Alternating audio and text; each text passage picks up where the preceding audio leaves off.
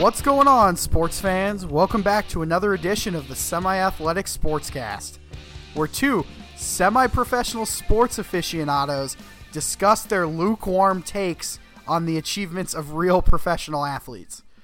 I'm your host, JT, and joining me, as always, is the man, the myth, the legend himself, the front man of Sergeant Ginger's Lonely Hearts Club Band, the man known as the Gingerbread Man, the Ginger Ninja, Mr. Agent Orange himself, my man Kempson Cross. KC, how's it going, dude? The front man of what? Sergeant Ginger's Lonely Hearts Club Band. We gotta get you a job, man. I can't. Hey, time out. Do you know who the Beatles are? I know who the Beatles are. Yes, I'm aware of who the. I didn't live under a rock, or at least not a rock that big to where I didn't. Are you aware of their album called Sgt. Pepper's Lonely Hearts Club Band? Yeah. Okay. Good. I was just checking. Okay. Good. That's high quality. So, have you heard of the principle? If you have to explain the joke, it's not probably that funny. I think it's really amusing. I think it's a really good joke. I think it's a really good nickname.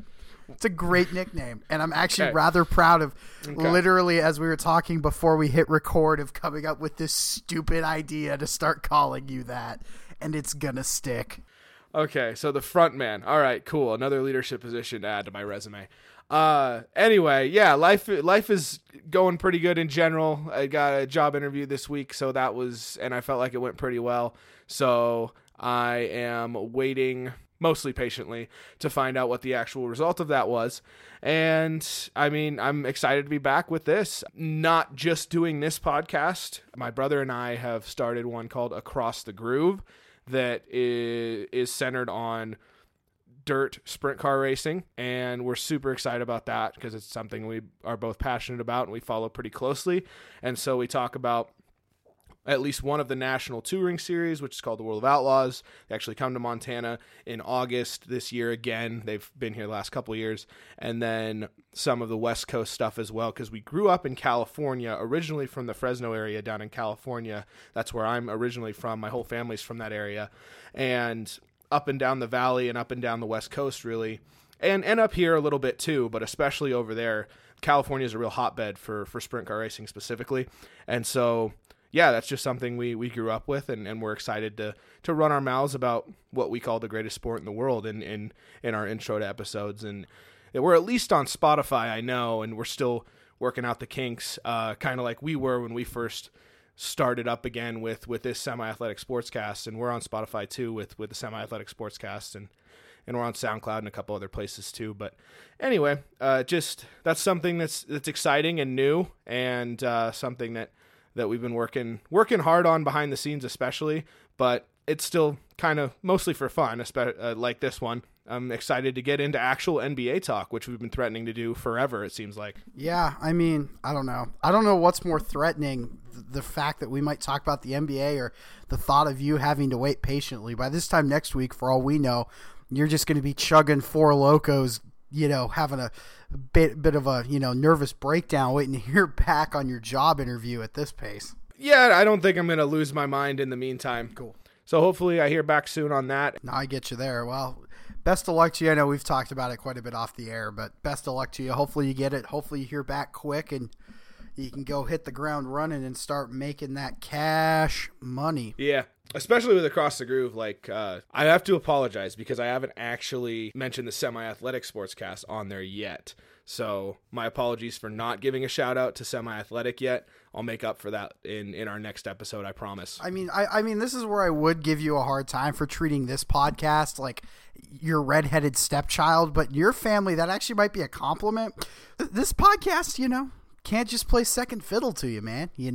I feel disrespected. The thing is, we started this thing during college, and it was a class project originally, and I don't think people expected us to keep it going, and they were kind of right after a little while. Like we went for a little bit, and we got through, I think, like our NFL preview the next fall, and then we kind of dropped off the map, and we've kind of resurrected it at this point. And so to have second life and finally be talking NBA is really something. Yeah, I know. I'm finally excited to talk about, my preferred sport. But it is crazy to think that this started when we were in college as two dorks sneaking into the journalism school, all incognito, wearing black hoodies and balaclavas, trying to look all stealthy. Okay, that's a lie. We just walked right on in and made it look like we belonged there and went right on in, and nobody ever bothered us, which was great. But yeah, it's good to finally be able to talk about some NBA.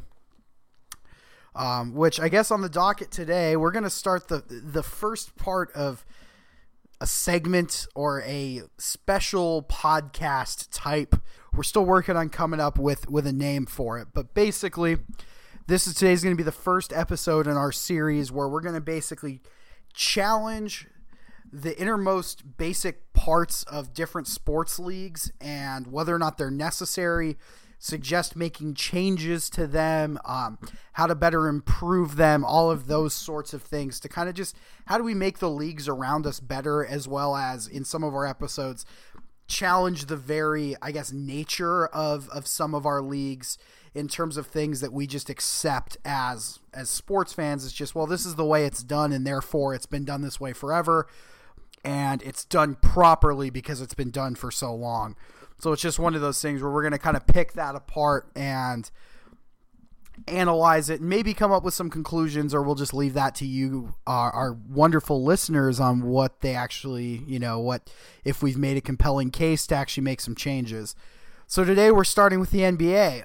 As many of you probably are aware, if you're listening to this podcast, the NBA has proposed a few things here in the last few months. I think they actually all ended up getting tabled somewhere around December or January. I know they've been tabled. I just can't remember the exact time frame of when Adam Silver's proposals were tabled to kind of adjust how the NBA regular season works. So that's what we want to talk about today. The NBA regular season, as well as maybe a little bit of who gets into the playoffs and that sort of thing. So I guess to start out with, I guess the way I look at it is there's basically going to be three parts to this. There's going to be the mid-season tournament part. There's going to be adjusting the number of games in the regular season, as well as then playoff expansion or dis-expansion if you want to go the other way, and just kind of talking about what teams are going to ultimately end up in the playoffs for the NBA.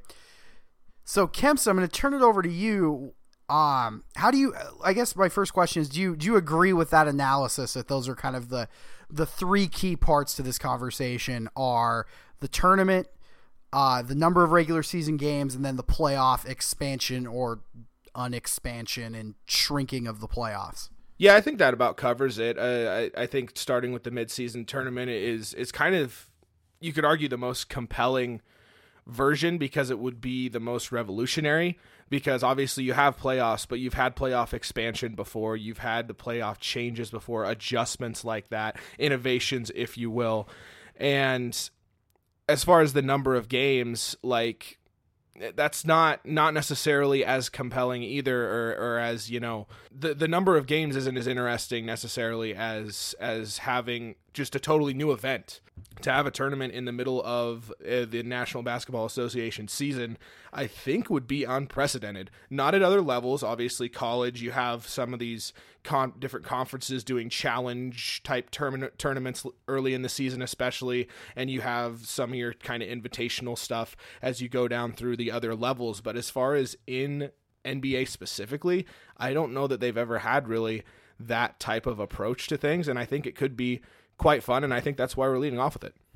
So just to kind of, before we dive into the midseason tournament as kind of the first part of this, we're going to basically take this in three parts. We're going to start by first talking about everything to do with the midseason tournament, which I think will probably blend a little bit into the NBA schedule and the number of games that are played every year. I think those two kind of have this natural kind of, they fit together really well, because talking about the midseason tournaments obviously going to impact the number of games played, but we're going to try and tackle the midseason tournament as its own idea, followed then by the number of games in the regular season, and then we'll conclude with a little bit of playoff talk, and that'll kind of be the flow of this episode. So first off, so I guess let's just kick right into the midseason tournament. I know I have my thoughts, but I'd like to hear what you think about how you envision a well-run midseason tournament working for the NBA, or if you even think it's a good idea. I would love to hear your challenge and pushback to that too. I think it could be a very fun event if you do it right, I guess. Like I think the original announcement was that it was supposed to take place in like April or May, but they later were talking about November or December, which is good because I think if you get too close to the playoffs, then you're probably going to have a completely different product than you are in the early season when you're trying to drum up excitement for the rest of the season that is kind of long. Like, obviously it's not Major League Baseball long, but it's one of the longer regular seasons of the big sports in the United States specifically. And so I would say it would be quite fun to see, the top 8 or top 16 or however they end up doing it.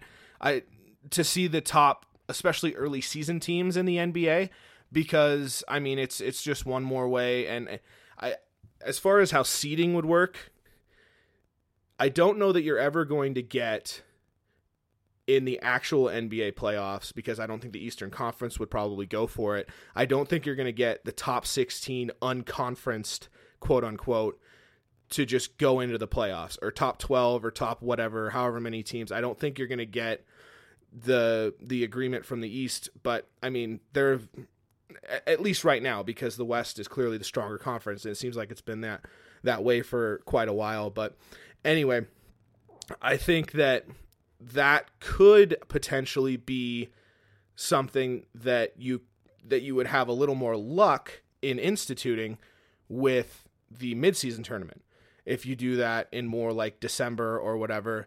And you could potentially have, bonus money at stake and things like that. And you could potentially have like the championship of this tournament, or especially if it's like, say, a double elimination format, to try to have more games and not cut back on games too much, because obviously in your partnerships with the players' contracts and also with your media partners and stuff like that, you have to have a certain amount of games to honor those contracts and things like that. So not looking to completely reinvent the wheel here, but as far as kind of a helpful innovation, I think it could be fun to maybe have a double elimination format, and then you could have, the championship, third place, or consolation game, like whatever the last few games and most important for each kind of bracket. You could put those on Christmas Day, for example.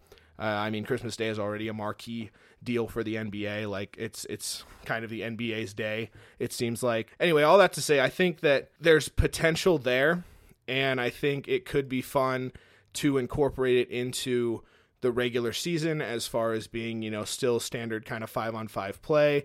You feature some of your stars in some potentially big showdowns, and kind of, I don't know. I'm not always in favor of manufacturing drama, but when you don't necessarily need it. But with this kind of system, it could be a really, like I said, a really good way to try to kind of drum up some excitement for the rest of the season.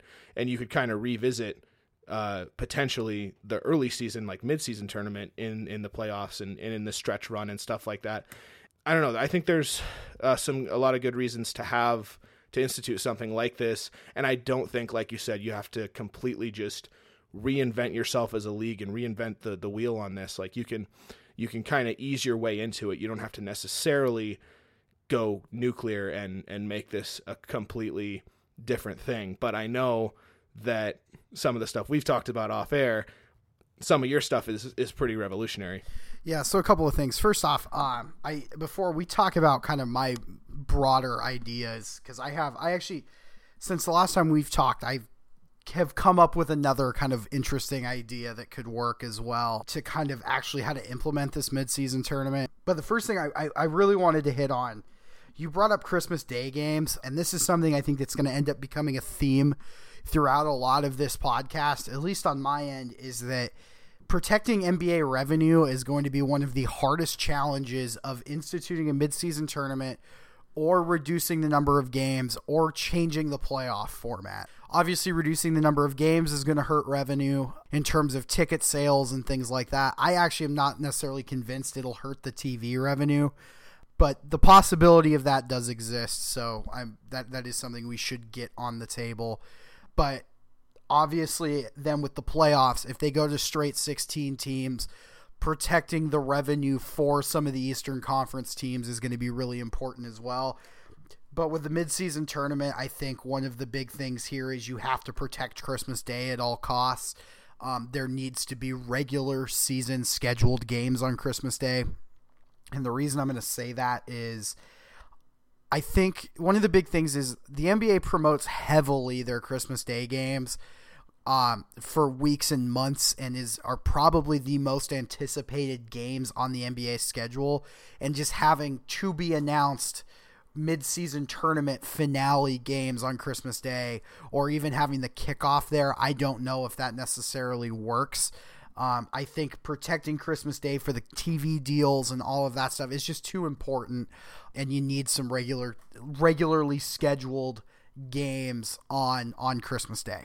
Yeah, that's fair. That's part of the power of the Christmas Day games is, it's going to be, LeBron and Kobe back in the day. It's going to be these marquee matchups, Clippers, Lakers, or whatever that the NBA can handpick before the season. So that totally makes sense. So, yeah, no, exactly. And so to kind of dive in, I'm going to break this down into basically my three ideas on how to implement the midseason tournament. The first one, and I'm not actually going to try and pick out exactly when this tournament should take place during the regular season. I think that's actually a conversation that needs to come down between the league and the Players Association, because there's a lot of questions I particularly have that I just don't have the capability to answer because I'm not a player.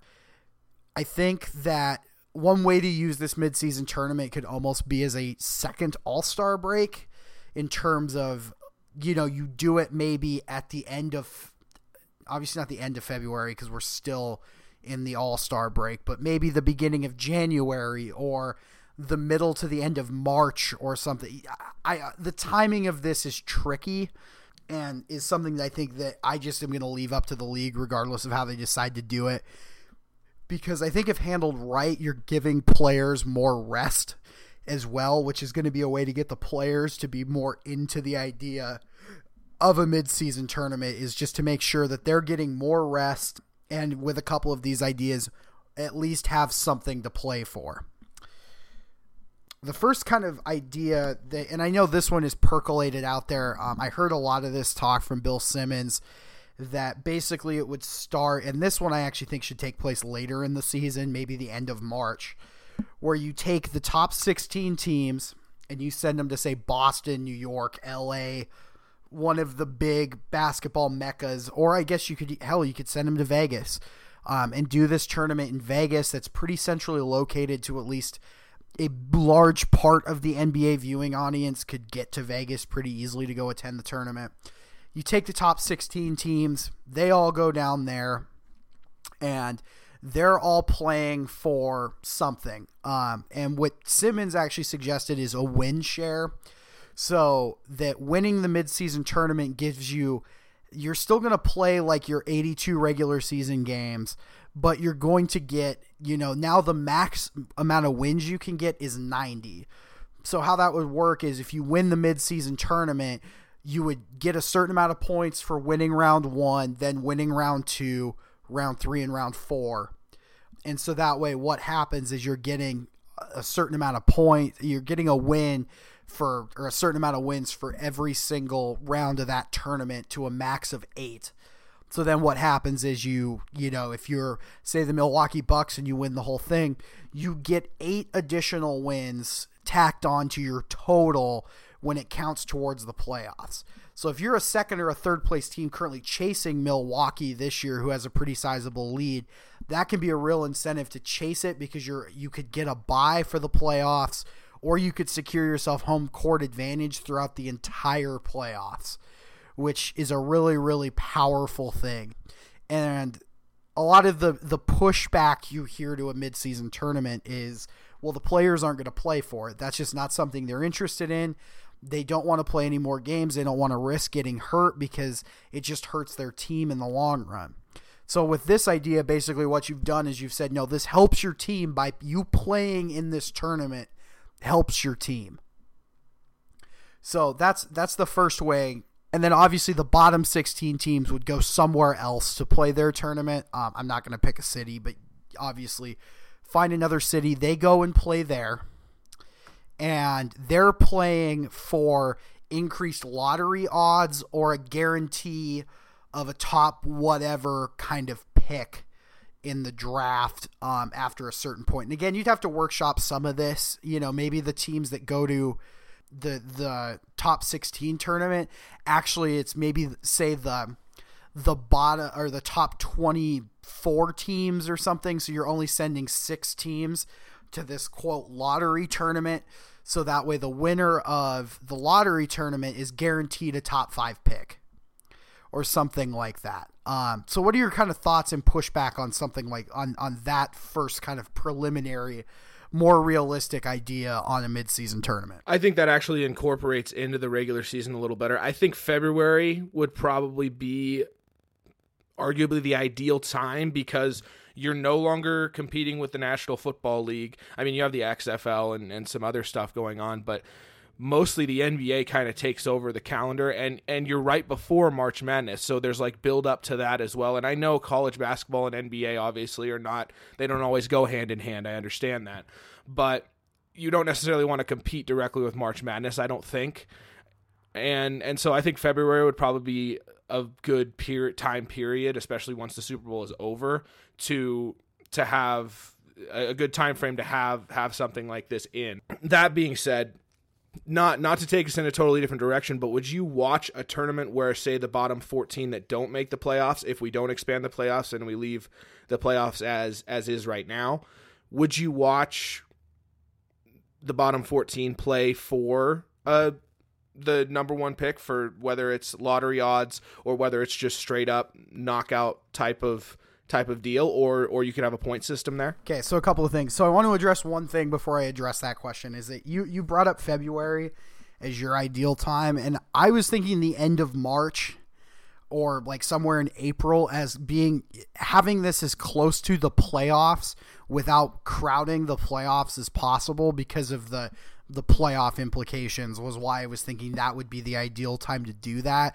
because then you have teams, you're starting to actually get down to the wire where that potentially winning that tournament and those extra 8 wins actually can matter because you're running out of games to start closing a gap. So I think your point about March Madness is true. And again, this is a quagmire that we're not going to be able to solve the entire thing, but I think that's certainly one concern. That is a good point, though. I just want to say that, yeah, you make a solid point as far as, April being probably a better thing, because then you're tail ending March Madness, so you could argue that basketball fever is at a pitch where it may not be at any other time on the calendar because of March Madness, and so I think that could be good to feed off of as well. Yeah, I think you're onto something. And there's absolutely nothing else going on, because I think by then the XFL will be over, and the only other shows in town are basically like MMA and baseball. Like, right. And no offense, like MMA is a super, super niche, or at least the hardcore. So this year, April is going to be a really big month for MMA, just because of the Tony Khabib fight. So maybe this year specifically is a little bit of a different story. But MMA is normally so niche that it's not really a direct competitor with the NBA, other than when you have the occasional massive UFC pay-per-view and some like massive NBA game taking place on the same night. Those two aren't actively competing for the same viewers. And I think the thing with baseball is, like, baseball viewership, at least in the first part of the year, at least anecdotally to me, seems like it's pretty baseball's steady, but not something that the NBA couldn't swallow up with something exciting.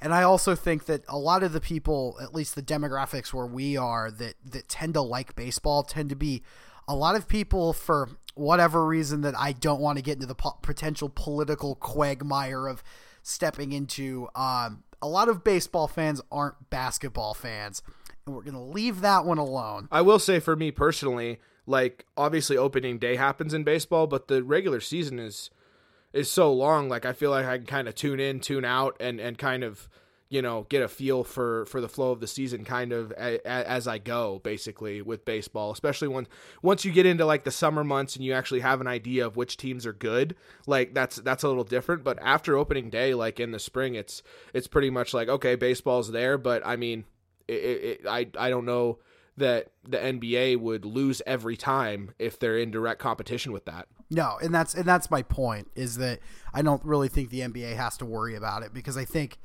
inherently the audiences are different, I think, at least in large part, but I also just don't think the NBA really needs to worry because of how slow of a burn the MLB season is. Right. So to answer your question though, where you were like, would somebody like me, who's I'm admittedly a little more of a basketball hardcore, watch the bottom 14, bottom 6, bottom 8, whatever numbers you ended up deciding to land on for this tournament? Would you watch it? Absolutely, I'd watch it.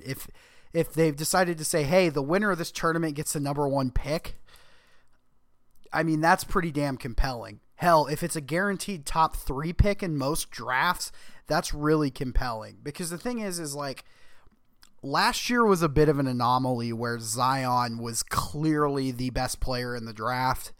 And once every, 6 or 7 years, you get a draft where it's like, there's this guy and then everybody else. But, if you could backtrack to the 2018 NBA draft and say, okay, the winner of this bottom tournament gets Luka Doncic. Like, that's pretty compelling, especially knowing what we know about Luka Doncic now. That's a really compelling thing to be watching for, especially within the next year or two. It's either the 2021 or 2022 NBA draft is going to start having high school players. So the talent pool for the draft is going to grow in a way that I really think is going to open up, where playing for a top 3 pick in a draft could be a really compelling thing that could totally change a team's fortunes. And I think that's really compelling. And especially right now too, if you take a look around the league, like most of the bad teams, at least the ones I can think of off the top of my head, outside of like Sacramento, and maybe the Knicks, all have like a guy that gets me excited to watch them play basketball. Like almost every single team does. Because if you think like the Suns have Devin Booker. The Grizzlies, who are actually now apparently in playoff contention, have Ja Morant. The Hawks have Trae Young. Like there are a lot of these bad teams have some compelling players. And it's not like this, like, the talent pool in the NBA has spread itself out to where there are a lot of exciting players with a lot of potential on just about every team. So in a way that this bottom tournament isn't going to be bad basketball. It's actually, I think, going to be very good basketball with a lot of guys playing hard. Yeah, and that totally matters. And you don't want to run that against the playoffs, obviously. I if I remember correctly, the schedule, as far as the daily schedule of the playoffs for the NBA, works out to where there's playoff games pretty much every night. Yeah, at least in the first couple of rounds. There's playoff games every night. Once you get to the conference finals, that's not really doable. But yeah, it's pretty much every night there for a solid couple weeks stretch where there's playoff basketball. Then maybe especially since it probably wouldn't necessarily be a series-based deal, you could sprinkle in some of the non-playoff teams' games that goes into the tournament. You could sprinkle those into the late playoff type of time frame. Obviously, you don't want to take away from the actual NBA finals and stuff, but I don't know that you would take away much. I think it would just give people more basketball, especially in between some potentially very intense playoff games. Well, and one of my thoughts was, what you could do is you could take this bottom tournament and say the top 16 or whatever it is tournament ends up being best of ones. Every single round of it is a 1-game playoff game, basically, in the top tournament. But then you take, for the bottom tournament, you make it a series where it's best of 3. Yeah. And what and this is leading into another conversation we'll have in a minute, but or a little down the road. But you're talking there's been a lot of talk about opening the playoffs up to just the top 16 teams, regardless of conference. Turning this bottom tournament into a best of 3 might be a little bit of a nudge to get some of those Eastern Conference teams that are in the bottom that obviously are, because the East has been traditionally weaker than the West, to the point where there's going to be far fewer Eastern Conference teams in the playoffs, is at least the perception, that's saying, hey, we've got this bottom tournament that some of your teams are going to get to go to, and it's going to be best of 3s. There's going to be 3 or 4 rounds, and it's going to work great for you because, you know, there's not only a giant carrot at the end of the stick, but there are games that we will televise and all of that stuff to kind of hold a carrot out to say, you didn't make the playoffs, but here's the next best thing that might be enough to help kind of move that needle to opening up the playoffs to just the top 16 teams. Yeah, and it kind of, by its very nature, discourages tanking as well.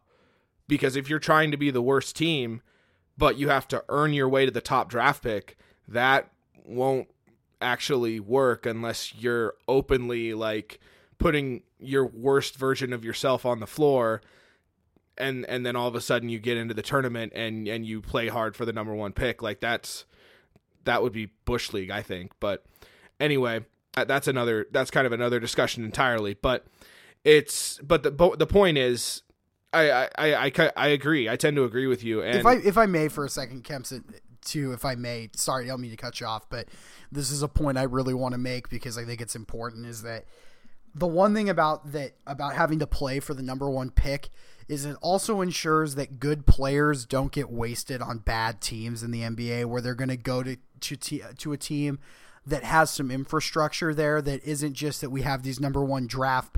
You're not going to have an Anthony Davis situation, ideally, where he ends up with the Pelicans and there's nothing around him, where you're going to help your cream rise to the top, I think, by giving the number 1 draft pick to a team that has at least kind of earned it. I mean, I know I'm going to get some pushback for that, but I actually really like that idea. Yeah, and you can probably tell from what I was saying a little bit earlier, I despise tanking. And I mean, to a certain extent, I can kind of wrap my head around the practicality of it sometimes, but it doesn't jive with me. I don't like it. And also, like, as far as the East being perceived as weaker and maybe even being weaker historically, get better. I mean, I understand that that's easier said than done. I totally get that. But I mean, the bottom line is, I think in sports in its purest form, it's supposed to be a meritocracy. So if you want to have a better shot at things, then change what you're doing in ways you never have before, and maybe you'll rise to the top, because that's what's going to happen to the best constructed franchise. The only thing that's been a real challenge for the East has largely been that they only have, like, the West, because of all the California teams and Houston and a few others, because the West has a lot more basketball, quote, meccas in it than the East does. I mean, the East has Boston and New York, and I kind of count Brooklyn because Brooklyn's part of New York City, but it's like, other than that, I mean, Toronto's big for Canada, but it's not like the US. Like, they don't have as much of those big, large market teams in the East, is I guess what I'm trying to say. So that's been the logistical challenge of it. And yeah, the other problem is you just have a lot of poorly run teams in the East, like Charlotte, that is a disaster. The Knicks have been a disaster. Right. Literally the entirety of our lives have been an absolute disaster. Like, and that's not a joke. Yeah, and that's literally not a joke. They have been a disaster for almost 30 years. They've just been a disaster. And so there are some logistical challenges that the East faces that makes it hard, but I agree. I'm always been I always have thought you should reward good teams, or encourage teams to want to be good, and this is, I think, a way to help combat tanking, because I think tanking's the biggest one of the three biggest problems the league has right now. I actually don't know if I'd even call it the biggest. It's probably the second biggest, only behind, I think right now some of this load management stuff is getting a little out of hand in some ways. Not that I'm saying you shouldn't load manage your stars, because that's literally not what I'm saying. But I think from a fan's perspective, there are things that are hurting not only ratings, but some other things going on that I actually want to tackle in another episode of this podcast, is what the NBA should do about load management. I think I've actually developed a pretty interesting solution for it. That's pretty simple and straightforward. So, but we'll tackle that at a different date. Yeah. And something that kind of to work our way into the second part of what we talked about as far as the regular season, as far as the games that go there. For me, I don't really see the point of divisions, especially in basketball. And so I think it'll be slightly revolutionary, but I think you just put 15 teams in each conference, and you say you play 3 games versus your conference opponents and 2 versus the other conference. That equates to 72 games in the regular season. And then with these other tournament games, you're not losing out on the number of games that you're committed to, really. It'll all work itself out as far as the agreements you have to honor that I was referencing earlier and stuff like that. But like doing the math and kind of running some of the numbers, crunching them on my own, in my mind, I think that's probably a good thing to do, is kind of shore up the regular season a little bit to kind of give these tournaments that we're talking about room to breathe. Yeah, and we're gonna dive into the what to do about the regular season schedule a little bit here in a minute, because we still have the 2 crazy mid-season tournaments to get to. I think naturally you're gonna have to at some point shorten the regular season to accommodate these mid-season tournaments. I think that's just a natural thing. I think the shortening of the regular season is a reality that the NBA for a long time wasn't okay with, and I think is now kind of accepted that it's what they're going to have to do. A lot of it's because of load management and things, and just the realities of today's NBA are not built for an 82-game schedule. But this midseason tournament can help the league. I know the number that's thrown around to shorten the regular season down to 72 games. If you're assuming every team loses 10 games, that's 300 games, but you divide that by 2 because obviously teams aren't playing themselves, they're playing another team. So you're losing about 150 games, which I don't know. I mean, in terms of ticket sales and stuff, I don't know if that's actually that'll be a big hit on revenue, but I don't know in terms of the TV stuff how that would impact it. Honestly, that much I have not a clue about, because I don't know how those contracts are written. I actually don't think really anybody outside the NBA and those TV networks knows. So that's a really unanswerable question. But I think you can access some numbers somewhere. But as far as like the nitty gritty details of it, I'm sure those are. The big way you have to look at it is that contract written to say, okay, TNT gets this amount of NBA games, and it's this amount every single week, and we are paying this much to have it.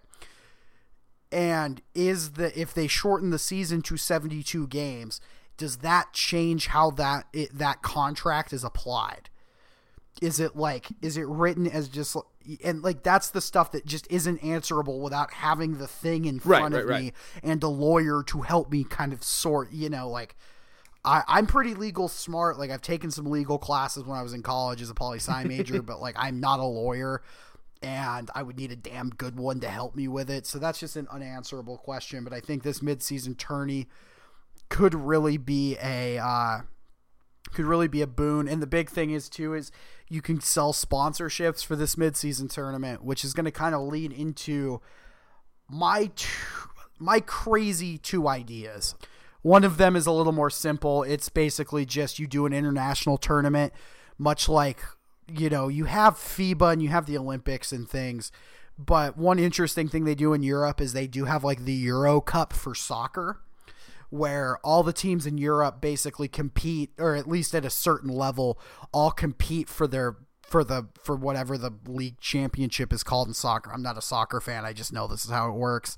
That what we could do is that you could invite, you could do the midseason tournament with all 30 NBA teams, and you bring in teams from overseas in Europe, like the top teams from there, and you match all the teams up, and you just have a single one-off or a couple, single game eliminations.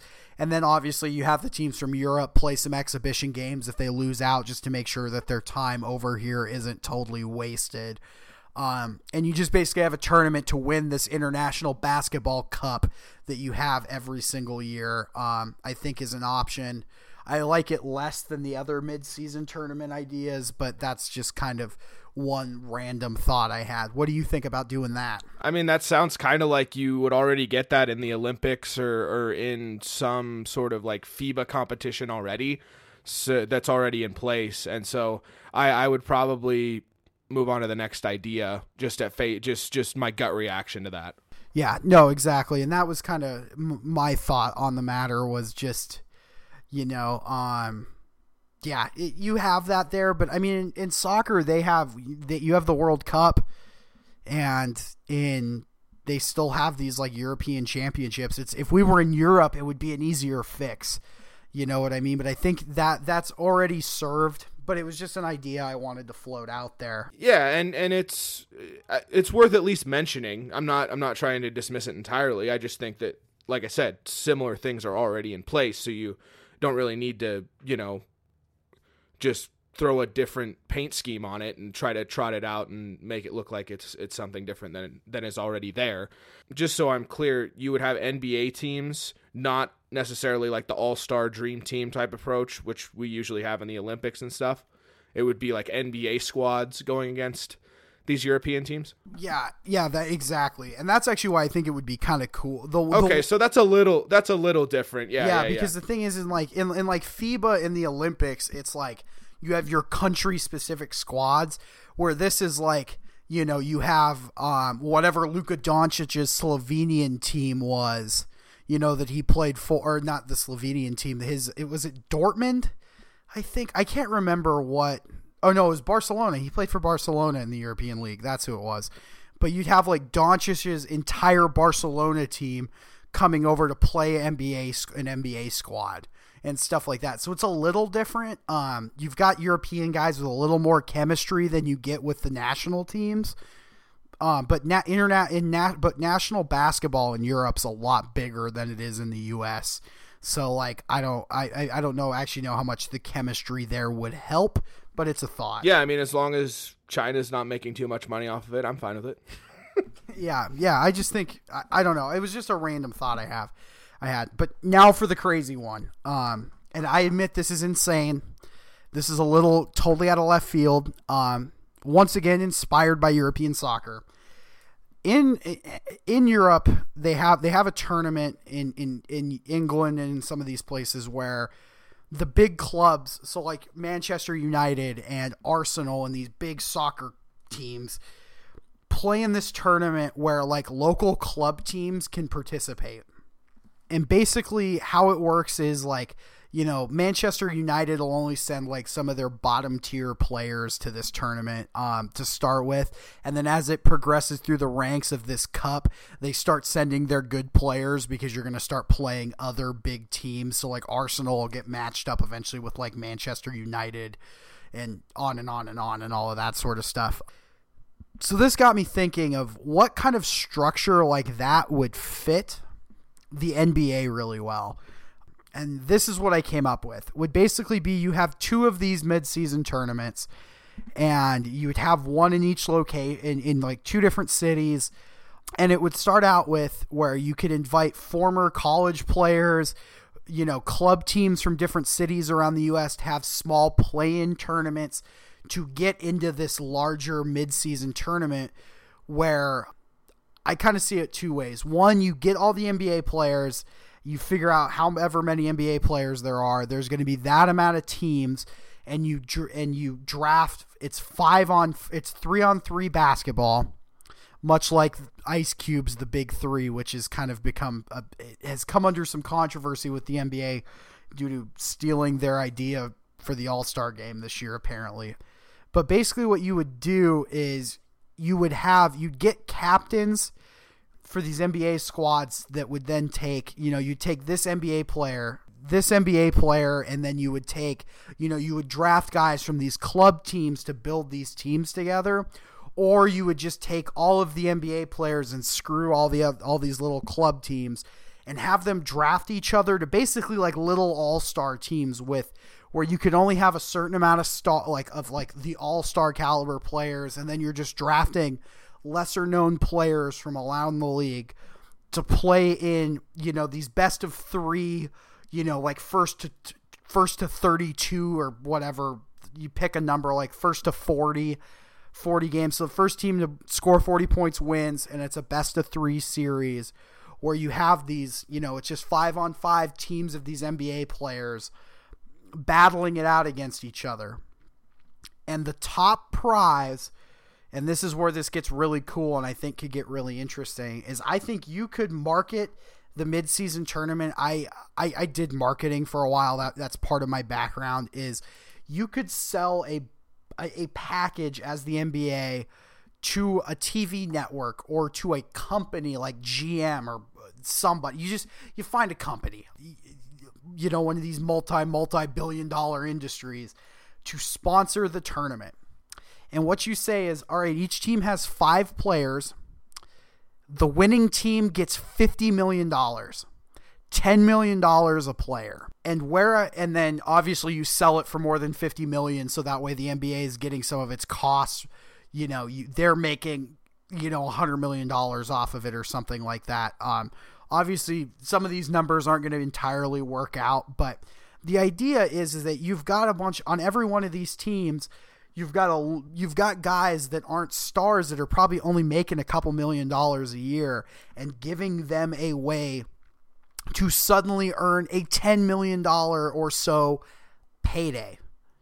So you've just suddenly taken their ability to make money and really given the players something that goes, oh, holy mother of God, we need to play hard in this tournament. Because like, say you've got LeBron James, who's like, I've got all the money in the world, but say he gets Alex Caruso on his team. I know they're teammates now, which is why I'm using him as an example, and being like, I got to play hard with this at this tournament, so that way I get Alex Caruso his $10 million. Because like $10 million is a kind of a drop in the bucket for LeBron. Like, yeah, it's not insignificant, but it's also not like, the end of the world, where $10 million to some of these lower end NBA guys on a roster is life-changing money.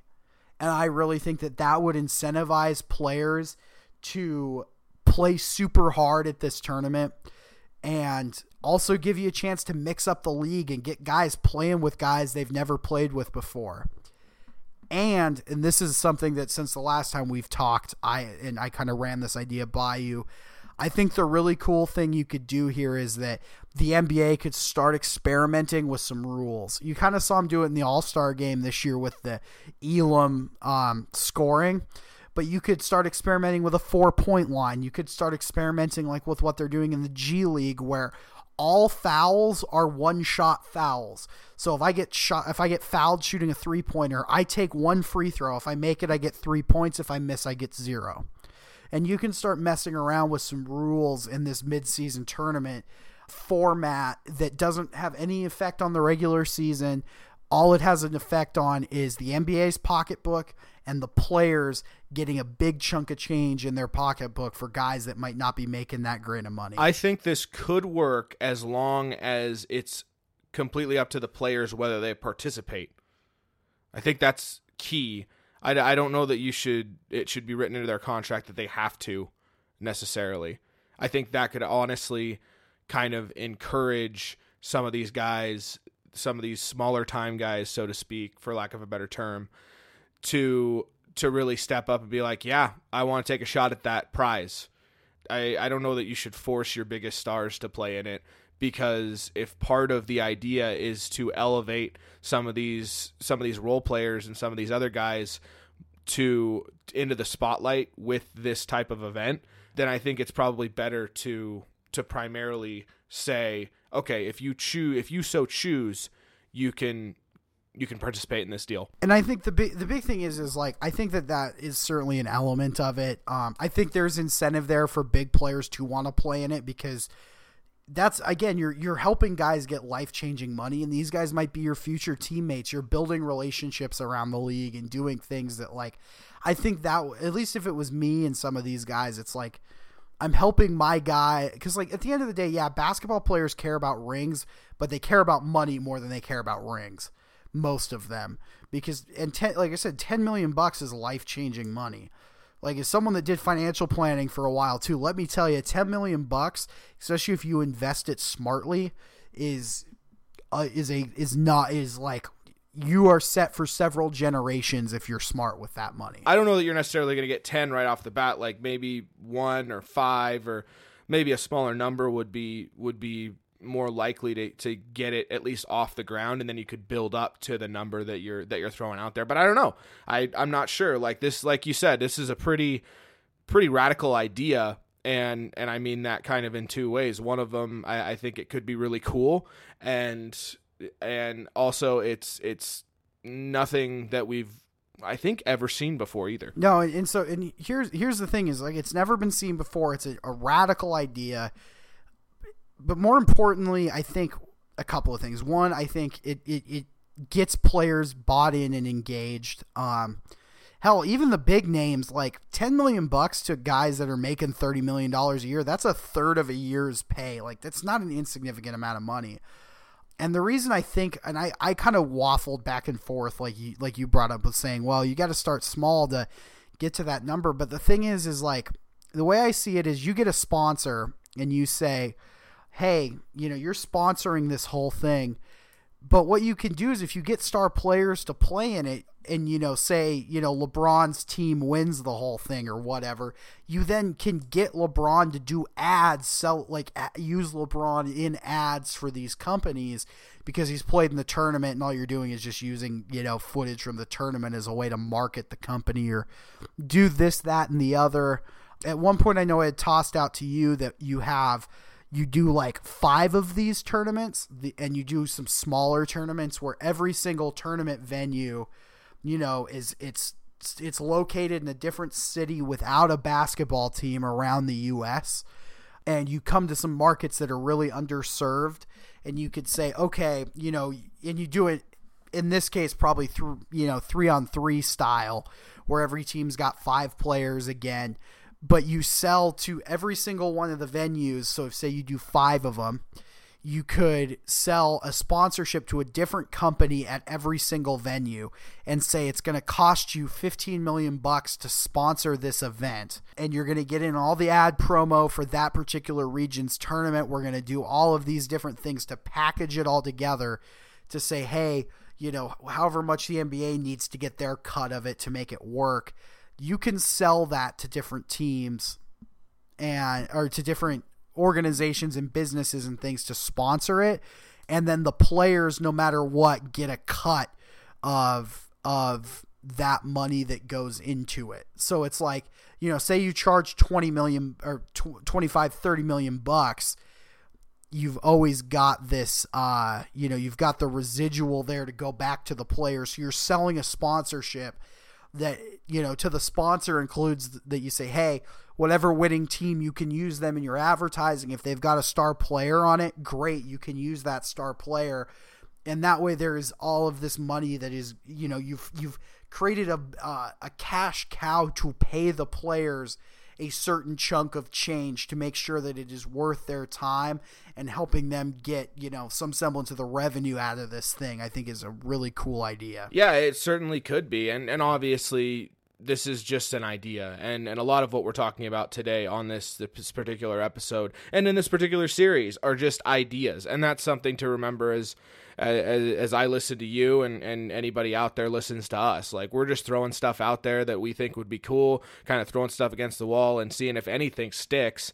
And that's part of what makes this fun. And yeah, that sounds like a pretty fun idea, that even if elements of that were successful to getting to reality, I think it could be a compelling event. Yeah, and again, in a lot of this, the problem with a lot of this is that, especially this idea that you really need more than just me and you to bounce an idea off of. I need a room full of, people that know the league well and know what they're charging for sponsorships and all of that stuff to really get together and be able to figure out what the number would need to be and some of the finer details of this, which is why this idea is a little less fleshed out than the others. Is just, it's an idea I had in my head that I thought would be cool, and we're going to run with it. And so, it needs some like real fleshing out, but I would really, in order to do that, would need a team of a lot of people to really sit down and kind of build this thing from the ground up.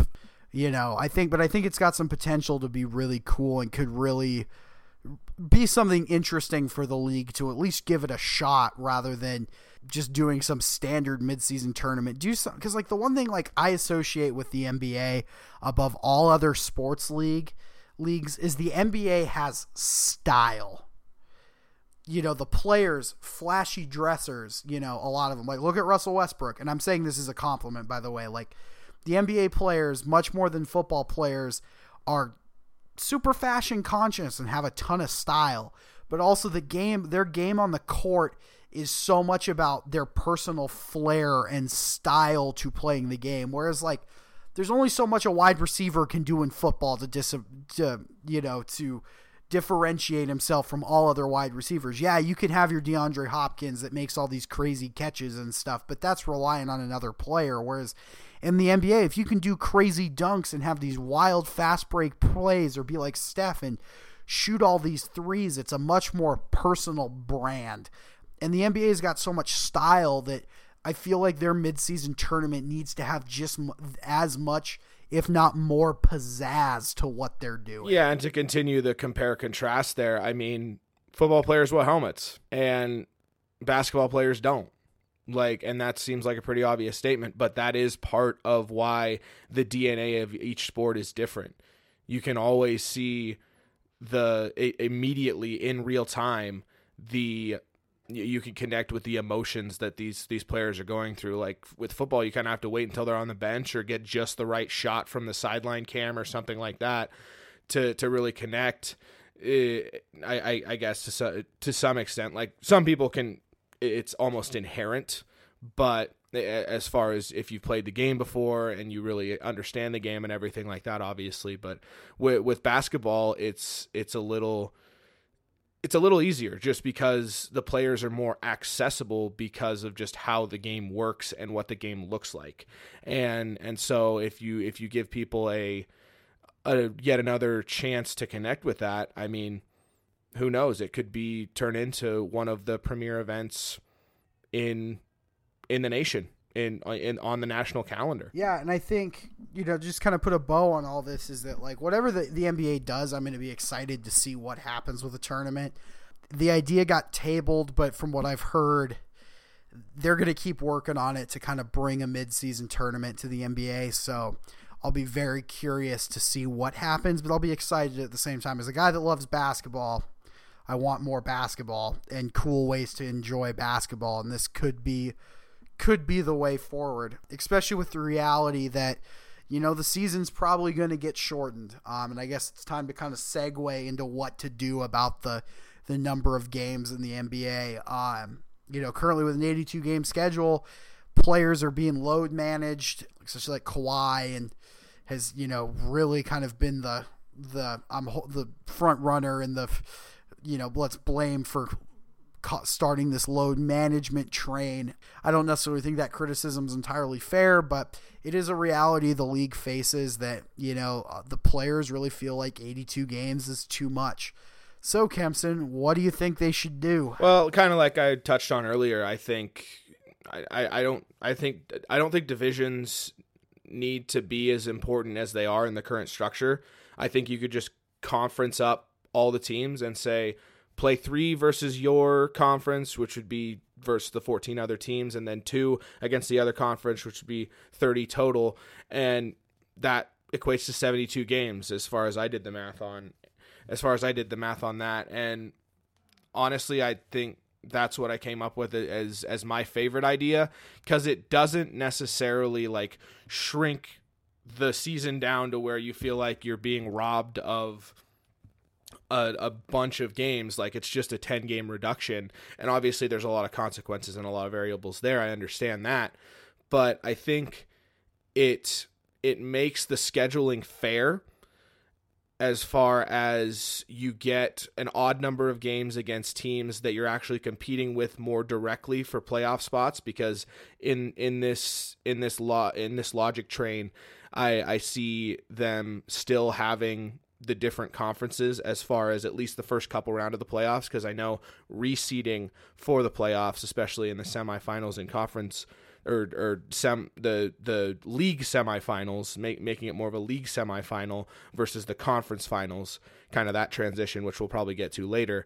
But the bottom line is, I think you can reduce but not like shrink it down too much, and I think it's kind of a happy medium to a certain extent, as far as 72 games with 3 versus the people you're directed, or the teams that you're competing most directly with for playoff spots, and then 2 versus the other conference, just so we have a measuring stick of how everybody in the league to a certain extent stacks up with each other. For me, that's kind of the number that I came to, was I'd like to see 2 games against the other conference, 3 games against your own conference, and then move on into the playoffs. I think it comes down to 72.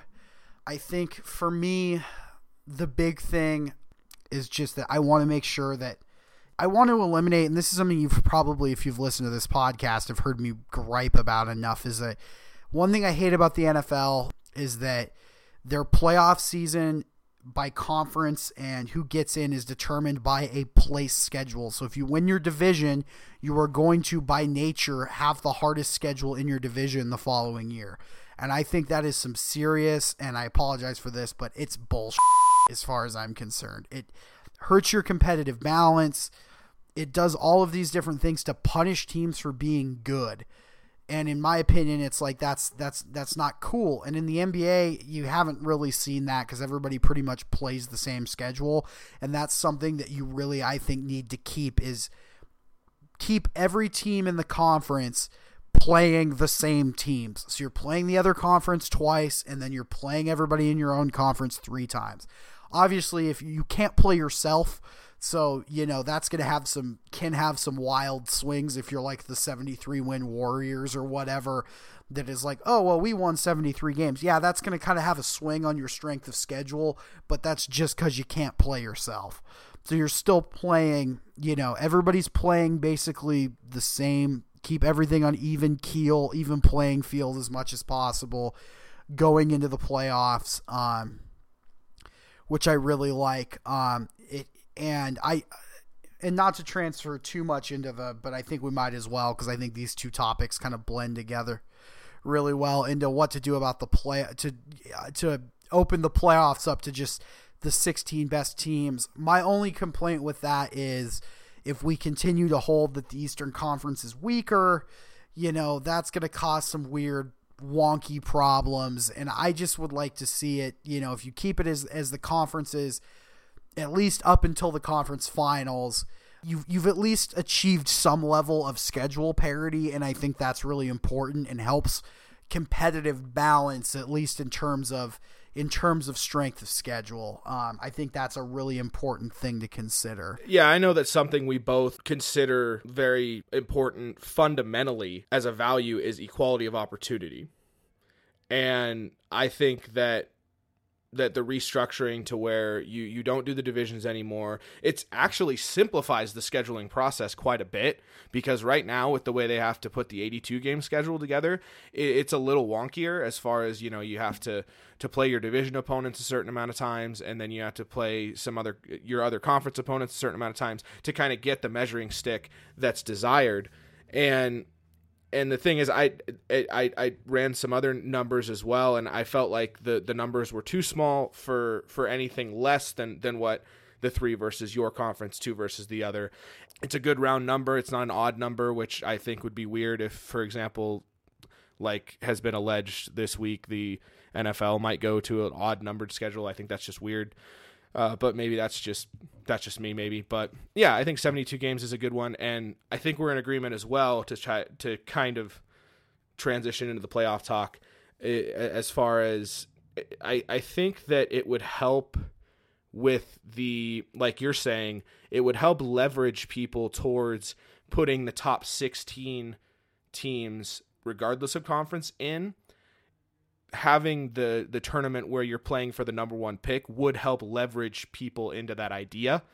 And I don't know that it's going to, I don't know if it's going to be enough. I mean, we haven't tried it yet, but it could possibly. And I think it could make the league better. And I mean, having a majority of the teams make the playoffs is not something that it's not like a hill that I'm going to die on for reduction of teams in the playoffs either. And I think actually 8 is a pretty solid number from each conference.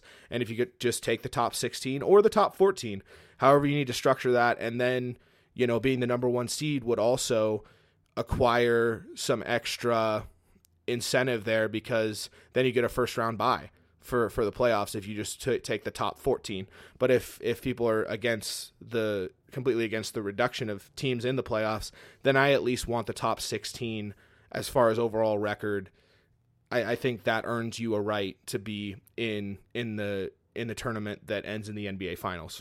So, and this is something I'm really conflicted on how I feel about opening up the playoffs to just the top 16 teams. Is it going to make the playoffs better? Yes.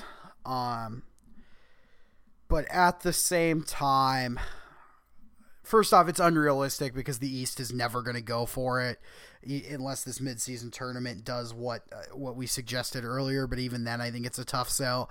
The logistical realities of the East are pretty challenging. Let's take the Warriors when they added Durant as an example. Well, and a lot of that had to do with some salary cap loopholes that I have a major problem with, which we're going to talk about. We will do an episode about salary caps. We might have to do a separate episode about the NFL and NBA salary cap just because of the nuances. But I think the general premise there is the same, but the nuances between the two, at least on my end, are complicated enough to where I don't know if we can just do one episode. But I will say this, is that if you look at the 73-win Warriors, one of the things that helped them be successful was they could spend money because they had new ownership. They had very wealthy owners, Silicon Valley's right there, and they had the money to spend because they're in such a big market. Whereas that's not necessarily the case for a lot of these small market East teams. I listened to a podcast, and I highly recommend everybody check it out, called Dunked On, hosted by Nate Duncan, who's a former attorney, but he's also a salary cap guru. And he also has another podcast called the Hollinger and Duncan NBA Show, where they talk a lot about, he's with a former NBA GM, John Hollinger, he came up with player efficiency rating. So he came up with PER. But they talk a lot about how a lot of teams, especially in the East, are trying to avoid the luxury tax, which was something that the Warriors, when they got really good, when they got Durant, were able to do. They paid pretty deep into the luxury tax, and that's just something a lot of those teams in the East can't do. And until some of these changes are made to really either even the playing field or open it up, it's a serious problem for contention. And I don't think you should be punishing teams in the East entirely based off the fact they can't pay the luxury tax, which, to be clear, the luxury tax is not just, every dollar you spend above X amount. I can't remember what the luxury tax number is, but once X amount of dollars you spend over that, you don't have to, it's not, it's not just like, oh, you're into the tax. It's like, it counts like 3 or 4 times. So if I, was to pay a player $10 million and go $10 million above the luxury tax, that's $30 or $40 million extra I have to pay. And that can be backbreaking to a franchise. And that's a very serious concern to why they can't compete. So for me, I look at it as, until some other things change in the NBA to create more parity between the teams in terms of salary cap scenarios and what their teams can spend and things like that. I am personally not in favor of opening up it to just the best 16 teams until some of those other concerns have been addressed. And that's just because I think that all of those teams in the East, your conference should matter. Just because you're on a weaker playing field doesn't mean you shouldn't have a shot at making the playoffs. No, I think that's actually fair. Like I said, obviously, like, get better, but I also said earlier, like, it's easier said than done, and there are realities, there are nuances to it, and I'm not looking to cripple franchises just because I'm being idealistic, obviously. Like, that's not my intention at all, and I know you know that, but I just wanted to say that. What about possibly reducing the team you take from each conference to, say, 7 from each conference, so that not a majority of the league makes it? Actually, it's one less. A majority actually doesn't make it. It makes it more exclusive. What do you think of that? That doesn't really bother me. Like, I don't have this, like, oh, half the team makes the playoffs. Like, honestly, I think that there's something to be said for a lot of times those bottom 8, that 8th team that sneaks in. You've seen some crazy stuff, like when New Orleans swept Portland. Well, and I think it was Golden State and the Mavericks several years ago as well. You see some crazy stuff with that like last team to sneak in can get a little dangerous. And I actually kind of like that. But the other thing is, like, this year right now you've got, like, in the West, you've got, like, Portland, Memphis, and I can't remember who the other team and it's San Antonio are all kind of in a battle for that 8th seed in the West. And I think right now that's a really compelling battle. Like, that's a super compelling battle because Portland has been a disaster all year, and I don't entirely understand why. Like, I don't know. And like, I've listened to so much NBA content and nobody really has the answer other than Whiteside didn't really work out and they're just banged up. They're super injured. San Antonio has turned into a team from 30 years ago where we're going to take a lot of mid-range twos. And Memphis is the up-and-coming Ja Morant-led fun team. Like, it's a super compelling story, and I think that makes it worth having that 8th team. Plus, if the Grizzlies can sneak in, man, that playoff experience, especially for, like, Ja Morant and Jaren Jackson Jr., oofta, that's big for their careers. So, honestly, I like having 8 teams from every conference. What I will maybe suggest is 2 things that could be done. One, after the first round of the playoffs, the number 1 seed gets to pick their opponent, and then the number 2 seed also gets to do the same. You could do that. Or the other option is when you get to the conference finals, it's the number 1 team will always, or when you get to the conference finals, you'll have the number 1 teams will play the number 2 teams from based off record. So basically you would let me rephrase that. So then the team with the best record in one conference could play the team from the other conference that's like the second highest rated team, and then the second team with the best record would play the third best record, basically just reseeding the whole thing to make it, the best team is going to play the worst remaining team. So that way the thought process would be the finals then would be could be the 2 best of the remaining teams. So you could basically have the 1 seeds from both conferences facing each other if the whole tournament went chalk, is basically the idea there. I don't know how I feel about that idea. I like it to an extent because I think it could make the matchups more interesting and basically be like, hey, having home court advantage throughout the entire playoffs means something. But at the same time, I also think that like every other sport does it where the best, at least in American sports anyway, the winner of the conference plays the winner of the other conference. So it's a little weird to me, and I don't quite know how to feel about it. I kind of go back and forth on it, but it is one thought on how to solve things. Yeah, it is interesting because it is something that we're obviously not used to because pretty much all of our leagues are conference-based to some extent. and especially the way the championships are set up. But I mean, I don't hate it, especially if it works with just the final four of them. I wonder if you don't institute it for the other round as well, the round before, and I don't know, maybe it could be part of some kind of revolution in American sports to not be so conference based. Like I understand to some extent why they are that way. I mean, I'm sure some of the I know that the TV contracts can be based on the conference or on the American League versus the National League and stuff like that in baseball. But I mean, it's still the playoffs. It's still the same amount of teams. It's still in theory the same number of games, or at least the same format. But I understand why they would want to keep it as much as possible conference based.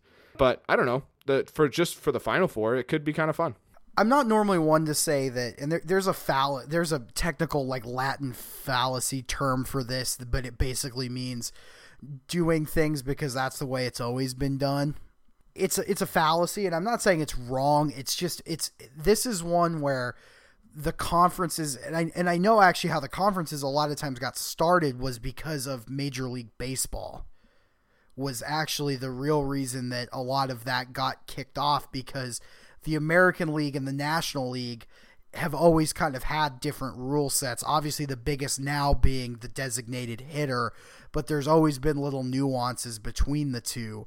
So the interesting thing there is that like that's where it started. It just kind of became part of our sporting culture.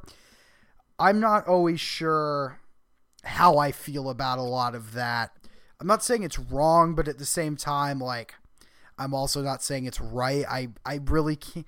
I go back and forth on it, and it's one, and I think there's nothing wrong with that. Not having, I don't have to have my mind made up about it. I actually feel that about a lot of things, that being able to see both sides of this one, and I think could be really interesting, could be really fun. I would maybe even say, hey, maybe they try it for a year, maybe wait a couple years and see, where the league's at in a couple years, and maybe it's time to try it. Because I think right now, my only thing is right now is that I think the conferences, the parity between the top four teams in every conference is pretty close.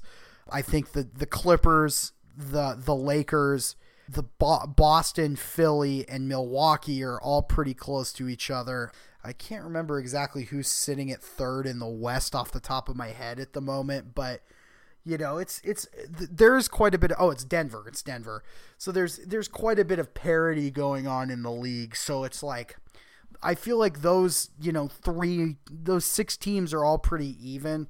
So I'm not going to be too pissed about the conference final stuff, but if it starts to get to a point where in a couple years, the 2 best teams are still in one conference, then maybe I think it's time to look at that. But I think right now, with Giannis being the force he is in the East and Embiid in the East, they're just as good as any Western Conference team. So I think that I don't think it's necessary right now, but down the road maybe. Well, and I guess that would be the question is like, are circumstances of the moment, like, is it going to be kind of a prisoner of the moment move potentially? Because I don't necessarily want circumstance to drive every decision that I make. So if you don't feel like it's a solid principle to base your league off of, then that's fine. You can just, it can be an idea that goes by the wayside. And I mean, kind of just to wrap all of this talk up, like, not every idea that we thought was good that we laid out or we talked about today, not all of those are going to go in effect, especially at the same time. Like, there's give and take in all of this, and that's honestly what it kind of goes on behind the scenes a lot, but some people really enjoy that about sports or about just life in general, I guess. But it was a fun talk though, and I'm excited to see what else we talk about in this format. So the one thing I want to say though is that, like, I think when the league decides to, if they were ever to try the reseeding format, circumstance has to dictate the experiment. Fair. I think to do it once and say we're going to try it, the circumstances have to be right to try it. Now, for it to become a thing where it only gets instituted based off a certain set of criteria, I think is BS. Right, it's right. Either you try it, and if you love it, you make the change, but the circumstance has to dictate the experiment. You could potentially experiment with it in the mid-season tournament if that becomes a thing first as well. Yeah, exactly. And that's one thing is about the mid-season tournament that's such a good idea, is it can really be an experimenting ground for the NBA with new rules and things like that. There's a lot of things that mid-season tournament really brings. And I think we covered most of that earlier in the podcast too, which I think is good. I think we've had some good discussion on this particular pod, and like I was saying just a second ago, and it's going to be interesting to even while I'm editing and even after I'm done in post and stuff, like it's going to be interesting to go back and just listen to it and kind of see what actually stands out as a really good idea maybe, and potentially down the road see if we had some ideas that end up actually coming to fruition later on. That would be actually pretty awesome. But I mean, it was a fun episode, and like I said, hopefully we can continue to have some thoughtful discussion about some of the other stuff that we have coming down the pipe. Yeah, 100%. I'm really fascinated to see where this goes and where our discussions will lead us and how right or how wrong we may be down the future. Next week, I have some ideas for what we could talk about next week. I think it'll be really exciting. We'll talk about it off air, and just keep your eyes out on our Twitter for our next topic, so to speak, and we'll see what everybody thinks. As always, thanks for listening. Hope we didn't hurt your eardrums at all. We got a fancy new outro we're going to try this week. And so thanks for listening. And as always, may all your flops go unfined. The Semi-Athletic Sportscast is on Twitter and Facebook at Semi-Athletes, where you can link to our official feed of new episodes and find our latest podcast updates. You can also send questions, comments, and, of course, metaphysical speculations to semiathlete@gmail.com. Thanks again for listening. Please subscribe and review. We always appreciate your feedback.